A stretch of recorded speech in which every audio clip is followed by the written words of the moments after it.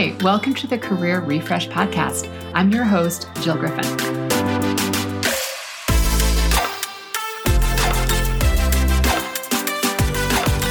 I'm a former media and marketing executive turned career strategist and executive coach. I spent my career working my way up and through the ranks of global organizations and startups, and today I show others how to do the same.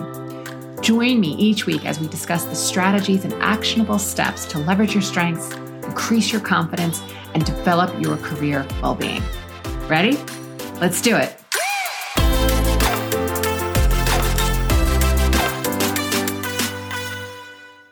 Hey, my friends, how are we? Welcome to this week's episode. It's on a favorite topic of mine, overthinking, and how to stop overthinking everything, stop the worry, ease the anxiety. It's one of my favorite topics. It's something that I've suffered from for years, but I've learned how to manage my mind through practice and thought work. So most of us, I think, have experienced this mindset challenge at some point in our career. We fall into a trap that thinking, rethinking, churning, burning, figuring it out, that mental energy will somehow help us solve the situation or the problem we find ourselves in. And that if we keep doing it, we're going to get there faster. And I'm going to remind you, if you've been listening to this podcast before, you've heard me say things like this, but if you're coming from a place that in your body, you're feeling negative emotions or feelings or sensations, all kind of the same thing for this episode, and your body is feeling that stress, anxiety, fear, or another negative emotion of choice, I assure you that you are not going to find the solution faster. Because your brain is doing what it's trained to do based on evolutionary biology. Your brain is trying to find ways to keep you safe and out of harm. So what it is doing is sort of scanning the area, like lighthousing the area and being like, what else is wrong? What else is wrong? And it's really hard to be in the solution when you're trying to protect yourself. Your brain is frantically wanting to find this solution, and it can be in this intense negative feelings that, again, you're not going to be able to stop overthinking and think strategically when you're experiencing those feelings and emotions in your body. The habit or the primitive brain is running the show. The prefrontal cortex has left the building. Okay, so it hasn't really left the building, but I think you get it. Let's look into how this can show up. Maybe you're embarrassed by a failure, a public failure, or something you've said, or you obsess for the remainder of the workday, and then you're constantly thinking about what it is that you did, all the different scenarios, and like, good luck trying to be present with anyone after your workday. It could disrupt your sleep. You find yourself maybe having dinner, but you're still ruminating, you're still thinking about it. You're churning in this thought loop about how you could have done it differently and how you need to fix it now. So a client of mine who gave me permission to talk about this recently shared with me that they were in a situation where they had written an email to a client that had some outdated and incorrect information. And they sent it to the client while their boss was in the air on a flight to meet the client. The client completely freaked out and was on a total tear, writing emails, slacking, texting, calling, demanding the new information, demanding the correction and how could this be true, and then demanding the new information, which of course my client didn't know. They had to go and find out. They didn't have the updated data readily available. So the entire length of the boss's 3-hour or so flight, they were filled with such anxiety and shame about what they did and then now what is going to happen. And their boss, who clearly doesn't have a coach and clearly needs one, called my client when they landed at their destination and also behaved in a really aggressive way, right? It's that chain reaction. The client is behaving this way, the boss is behaving this way, and then it's all falling towards my client, right? Because we think that someone else's thoughts and reactions cause our feelings. And this is a moment just to stop and say, so I'm going to make it a complete exaggeration because I've definitely been in this position before. I've definitely been in a position where someone senior to me or who has authority over me is yelling, screaming, perhaps even I'm feeling their spittle on my face and pointing a finger. And I understand being in that trauma response. But at the same time, I just want to separate the experience and have a pause for a second that says, like, if you saw a 2-year-old having a temper tantrum and a meltdown, you might feel bad, but you also are probably not having the same level of intensity of a temper tantrum and a meltdown, right? Because that's the 2-year-old's experience and you're watching it for them and you have compassion for them. Maybe they're acting a little silly in their temper tantrum and you're just watching it all, right? So that's an extreme example, which you go, okay, Jill, of course that's not going to bother me. It's a 2-year-old. They don't have power over me. And you're right. Again, I get it. And this is where the mindset work comes in. So back to this situation.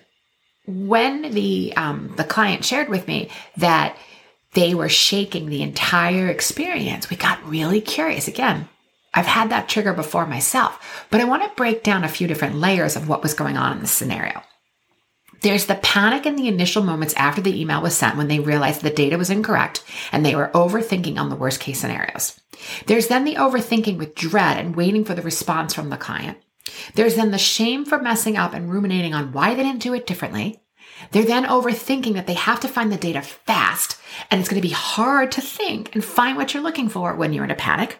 Then there's the overthinking that they now have to tell the boss when the boss lands. I mean, they shot the boss an email, but they know that the boss is going to call them the second that the boss gets off the plane and can make a phone call, that there's not only a mistake, but the client is now furious and calling and yelling. Then there's the overthinking and the worry for waiting for what the boss's reply is going to be. Then there's the overthinking of, like, what's going to happen to me? Is there going to be a ramification because I made this mistake? Okay. I just want to breathe for a second because that makes me want to douse myself in lots of essential oils and like curl up with a cashmere blanket after saying all of that. Do you feel that stress? I feel it. We think that all of this overthinking and worry is going to be helpful because we think that we will find a way to fixate on the future and the future solution. And then if we fixate on it and keep thinking and keep running through all the different scenarios of what happened, what I said, what I didn't say, what do I need to do now? What's next? That will be able to sort of outthink, outsmart, outwit, and that we can solve this challenge quickly. But it doesn't work. There's another scenario that I often hear from clients that when their overthinking gets in the way of their ability to be effective, they start a series of thoughts around a particular scenario, and then they think about everything else that could possibly go wrong. So here's how that sometimes plays out. The company is expecting a hierarchical change. Oh my God, what's going to happen? There are rumors that they might be job cuts. Again, what's going to happen? Someone senior to you puts time on your calendar and you instantly think it's going to be negative and not positive. And why do they want to meet with me? There's an overthinking that I'm not where I'm supposed to be in my career and I'm behind and I have to fix it fast because I have to make up for lost time. And there's also this thinking that, like, it's been a week since I met with the recruiter and the recruiter hasn't called me back, so I must not be the candidate. And then we overthink all the things that we think we did wrong in the interview. Or there's the overthinking that just starts to rev up. That's like this engine, this anxiety hum. That's like, when am I going to get my raise? When is my promotion? When is my time? When do I get the job offer? When am I going to get to lead the project? Right? It's all of these things that whatever it is that you're waiting for, you're working on, you're thinking why is nothing you're doing working out, and you're in that overthinking thought loop. And I see this happen, this thought loop, and it churns, and it can be any topic that's in front of us, but we keep overthinking because we feel that we're going to figure this out or we have to fix it now. And here's what I know. When I am in a state of panic, of hustle and worry, I know that I should not take action unless it's running from a burning building. I had a doctor years ago who, when I was suffering from like just chronic fatigue, adrenal exhaustion, like working, 90-hour weeks and craziness, where my doctor said to me, Jill, adrenals are for running away from burning buildings, not for building websites. And it's that idea, right? That if you're trying to build from an empty cup, you're not going to be able to be your best self and think. And again, I know you're saying, so then how do I fix it? So we have to find the nooks and crannies in our day to fix it. And I'm going to keep talking about this because I want to be part of the catalyst to change corporate culture. So we're going to get there. But in the meantime, what you can do for yourself while we either work for a company that's more aligned with our values, or we hope that our company, or we could be part of an employee research group to change the culture at our current companies. But I know what I know for sure is that I don't know anyone who has ever produced sustainable results from this frantic hustle, worry, and anxiety. And as I like to say, the universe's will is never urgent. If it's urgent like that, I got to do it. It's a really big signal to myself that I need to pause and check in. At some point when we do that, we start to realize that there's an obsessive mindset, and then there's the part of ourselves, right? So stay with me on it. It's like there's me who's here talking to you, and then there's the me that can look at my thoughts. It's still me, I get it. But when I'm able to be the watcher of my brain, I'm able to pause and see what's happening. The greatest gift that I didn't realize I was giving myself was the training to manage my mind. After my head injury, I studied everything I can get my hands on about the brain. And then I began to test and try what worked for me, from different environments to thoughts, to mindset, to nutrition, different tools and tactics to figure out what worked. And I still have overthinking moments and thoughts, but I can catch it so much faster than when I first started doing mindset work. I just know now that when I get into that state, that it is my primitive or the habit brain or the animal brain that is firing off the constant overthinking. So again, there's the thought, and then there's me watching the thought. And I just had to learn how to pause and watch my brain. Here are some of my best tips that helped me watch my brain and stop overthinking. Not all of these are going to work for you, but see if some of them do. Take note of them and try them the next time you find yourself in this state. First is I just say to myself, thank you for sharing. Okay, thank you for sharing.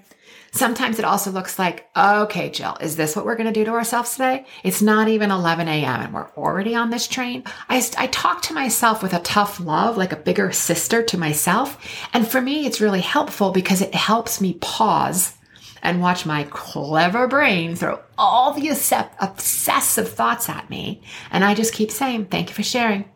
Thanks for telling me. This gives my brain a chance to catch up. What I mean by that is when I'm saying and obsessing over thoughts, I'm having a sensation in my body. It gives my body a second to process what is going on, and my brain can then catch up. That is that mind-body connection that you often hear people talking about. If I'm in a place where I can get curious, meaning I'm not in the car or I'm not in a conference room, I'm not presenting on Teams, I can check in with my body and see how I'm feeling. I can allow the sensation versus resist it, which is the only way to get through it, because you can't resist it. It's that beach ball that's going to pop back up. It's going to smack you in the face. It's that beach ball that you push underwater, right?